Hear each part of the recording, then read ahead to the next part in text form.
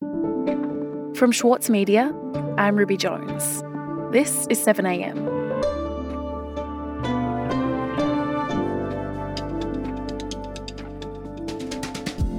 Earlier this week, Vladimir Putin held a rally in Moscow. Even as Russia continued to lose ground in his war in Ukraine, he was defiant, calling the West satanic and making the case for a greater Russian empire.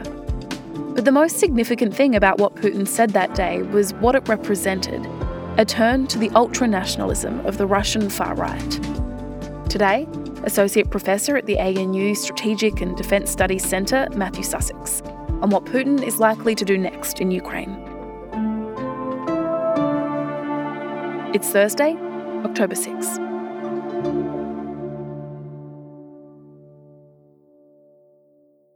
Matthew, Vladimir Putin is in the middle of what he's calling a national mobilisation. So hundreds of thousands of Russian men are being called up to fight in the war against Ukraine. Could you start by telling me why it is that Putin felt that this was necessary and the best course of action? Well, one of the reasons is that he is running out of troops on the front line. The Russian official statistics on losses are pretty murky, but there are a few little data points we can use to give us a clue. Before he announced this mobilisation, there were something like 40,000 ads for contract soldiers published in Russia itself. That's pretty significant, given that that amount of losses would make his force in eastern Ukraine and southern Ukraine really not very viable. So he's called up this massive number, 300,000 people. And I think probably what he wants to achieve by that is to ensure that the forces he's got left in Ukraine are able to rotate out, rest, regroup, and so forth, because they've been there for, 7-8 months, and they're pretty exhausted. So he wants to effectively use a large amount of cannon fodder, not to do offensive operations, but just to effectively block and hold the Ukrainians, him time to regroup his main trained forces for another go in the spring. It's effectively an escalation by Putin to say, I'm in this for the long term, I'm not giving up, and I'm going to try and drag this war on as long as I possibly can. Let's talk a bit about what the decision means for people inside of Russia who are of fighting age, because we've seen reports of unrest at military centres, there's protests within Russia, people attempting to cross the border, to leave the country. So there's been significant backlash, hasn't there? Oh, look, there has. The one note of caution I'd sound is that there haven't really been significant protests against the war in Ukraine itself.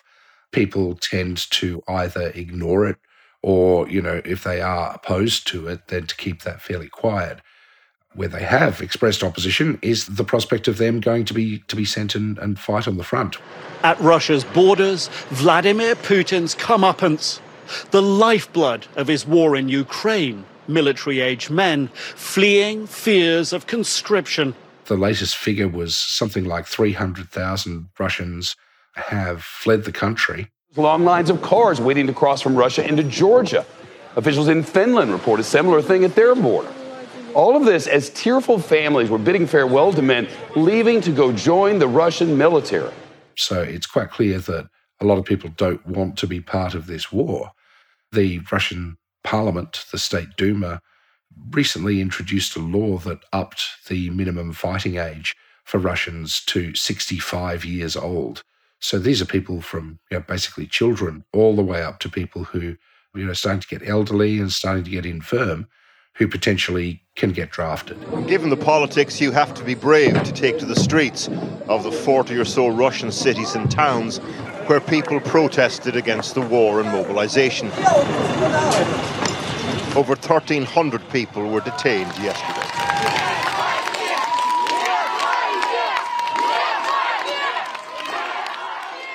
Whereas a lot of the protests we've seen have been confined to the regions, if this unrest reaches the power centres of St. Petersburg and Moscow, then potentially it is a bit of a challenge to Putin's rule.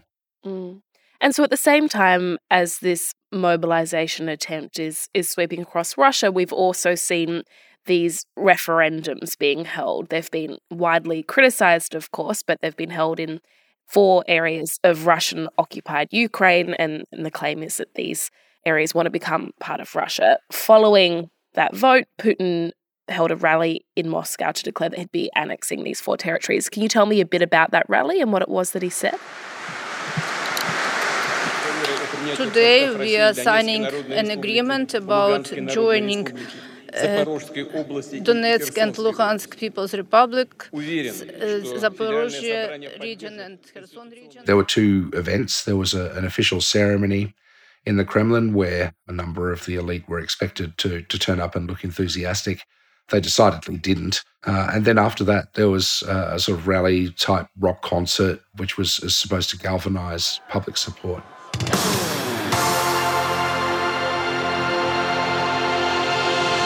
Победа будет за нами! People were bussed in there. State workers were basically told that you have to go to this rally and cheer and wave flags. Very much a sort of emulation of what was experienced during the Soviet era when these things were quite commonplace. Putin had some very bizarre things to say in the annexation speech, I guess. I want to remind you that the attempts to become masters of the world was not successful, and we are going to defend our country. The West is hoping that they will remain unpunished for everything. He referred to the West as Satanists. He said they were people with different genders, and so effectively he declared war on the West and said that Russia should fight a holy war against these sort of transsexual bogeymen from the West. One of the things Putin has done with his big, we hate the West speech is to abandon the political centre. Most people don't realise that Putin paints himself as a centrist in Russia, that he's the one who takes the measured decision after the far right and the far left have done all their shouting. Now he's effectively saying to the Russian people, well, I'm going to drag you all the way over to the sort of ultra-nationalist position. And I'm not sure that necessarily is going to happen. Now, fair enough, Russia is a phony democracy, and Putin doesn't have to rely on the ballot box to keep him in power. He's got selectorates rather than electorates. So he's insulated in that respect. But, you do need basic civil obedience in order to enact your policies. And so dragging the country to the far right is going to be, I think, something that's really hard for him to accomplish. And Matthew, what can you tell me about what's actually happening on the ground in these 4 territories that Russia is in the process of annexing? Because it's not at all clear, is it, that Russia is actually maintaining any control there? No, that's right. And, it didn't even control all those territories on the day that Putin announced the annexation or signed it notionally into Russian law. The good example is the city of Liman, which supposedly had been annexed by Russia, and less than 24 hours later it was liberated by Ukrainian forces. So it's an ever-changing map when it comes to eastern Ukraine and now southern Ukraine as well. Just recently there have been reports that the Russian front around Kherson in the south has basically collapsed, and the Russians are retreating back towards that city, and the Ukrainians are pushing them back at a rapid clip.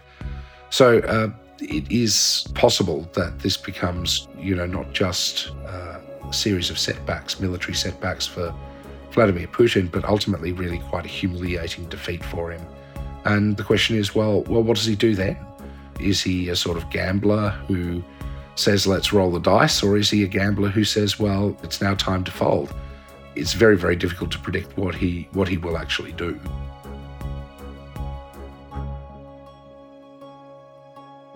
We'll be back in a moment.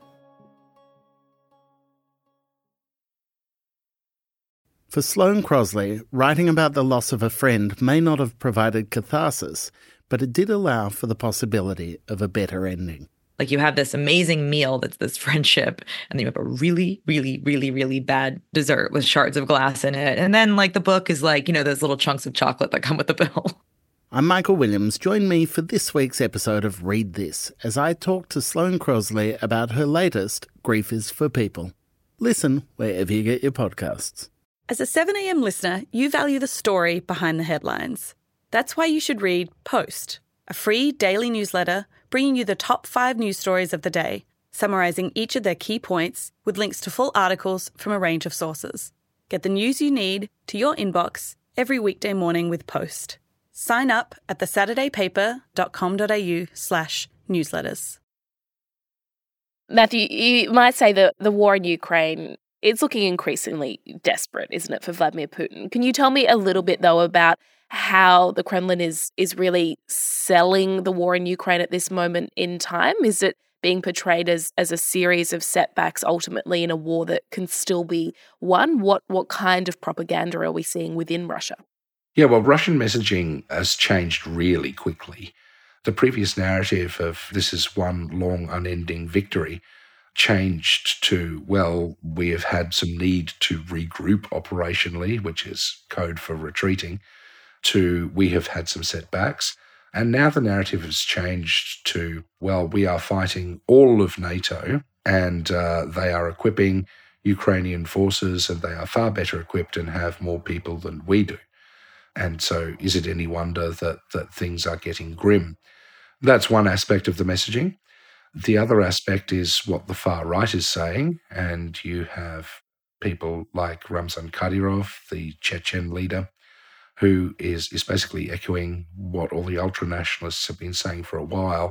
The head of one of Russia's internal republics, Chechnya, Ramzan Kadyrov, has gone on social media naming and shaming the commanders behind the pullout from Liman, saying they were distant from the front and, terrifyingly, suggesting Russia's response should be the use of low-yield nuclear weapons. Now, he does not set... And then there's something kind of in the middle and something interesting, and that is where you have some really seasoned commentators start to say, well, when we look to who's to blame for this, we should be definitely blaming bad generals and bad planning, and it's certainly not Putin's fault because, he's been given bad advice.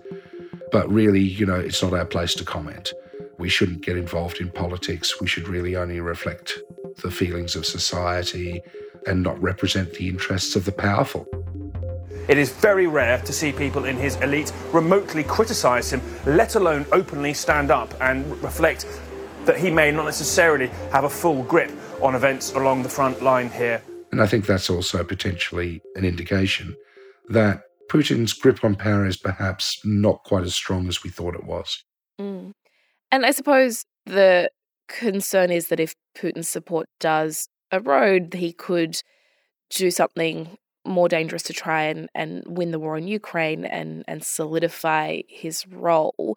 Do you think that there is a chance that he might pivot towards what you were saying, some on the more hard right are suggesting could be done, things like bombing civilians and the threat of nuclear war? Yeah, look, I mean, he's already escalated to an extent by bombing dams and power generation facilities in Ukraine. It's pretty counterproductive. Like, it's not cowing Ukrainians. It's not making them want to fight any less. In fact, it's making them want to fight more. So his conventional options are pretty limited. He's already committed about 60 to 70% of his entire conventional army to Ukraine. It's difficult to see how, even a complete full mobilization would change that pattern for him. So in order to win militarily, I guess, he does have that option of potentially using tactical nuclear weapons. But even so, militarily, that's going to be pretty counterproductive. And it would generate, I think, an enormous amount of opprobrium globally, crossing that line. That is a real Rubicon that we haven't seen since Hiroshima and Nagasaki. And it would make it very difficult, I think, for those countries that do remain cautious supporters of Russia, I'm thinking of China in particular here, to continue to support Putin. It's a very, very risky play to escalate to nuclear weapons. I rather suspect that Putin will still just try and tough it out to see whether his mobilization is able to blunt the Ukrainian advance And the Ukrainians, of course, will be trying to alter that calculus as much as possible before those troops arrive to recapture as much of their territory as possible. And so, Matthew, as Ukraine continues to take territory back and they have laid out that they want to push Russia all the way back out of Ukraine to the border, is there a scenario that this might end with Russia holding less territory than when it began the invasion? Or do you think that Putin can actually force a victory here? It is possible that Russia ends up with less territory. When the war started, the Russians adopted a very risky tactic, which was to try and capture Kiev very, very quickly, take Zelensky prisoner or kill him or force him to flee, and thereby basically sap the morale of the Ukrainians and force a very quick end to the war. That obviously hasn't happened. And now Zelensky is saying, well, we're not going to negotiate with the Russians at all while Vladimir Putin is in charge. We are prepared to negotiate with Russia generally, but we're going to negotiate only with another president. So I think that's an indication of how much the Ukrainians' tails are up as a result of their battlefield successes and the exceptionally poor performance of the Russian armed forces. As I say, I think Crimea is something that's going to be really difficult for the Ukrainians to crack. I'm not sure that Crimea will change hands back to Ukraine anytime soon. But increasingly, this is looking like it's going to be very, very difficult for Putin to achieve his war aims or anything close to his war aims. Currently, he has about 15%.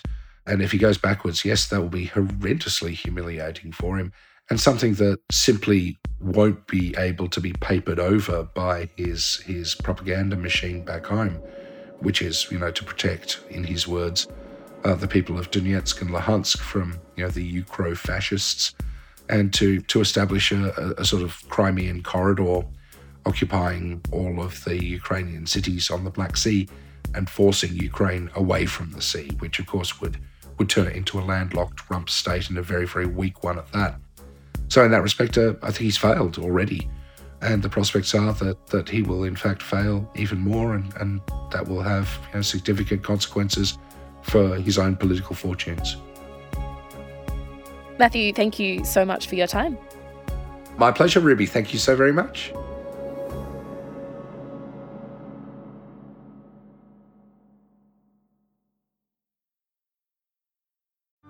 Mahler's music embodies the very essence of humanity. Experience his epic Song of the Earth with the Australian Chamber Orchestra, Richard Tognetti, and internationally acclaimed opera stars Stuart Skelton and Catherine Carby. Opens May 12. Book now at aco.com.au. Also in the news today, an arrest warrant has been issued for former One Nation Senator Rod Culleton. The 58-year-old allegedly lied about his financial circumstances as part of his nomination as a Senate candidate for the Great Australia Party at this year's federal election, and was meant to face court in Perth on Friday. And the record for Sydney's wettest year in history is set to be broken by the end of the week, despite there being 12 weeks left in the year. Rain expected this week will put this year ahead of every previous measure for the 164 years since records began. I'm Ruby Jones. This is 7am. See you tomorrow.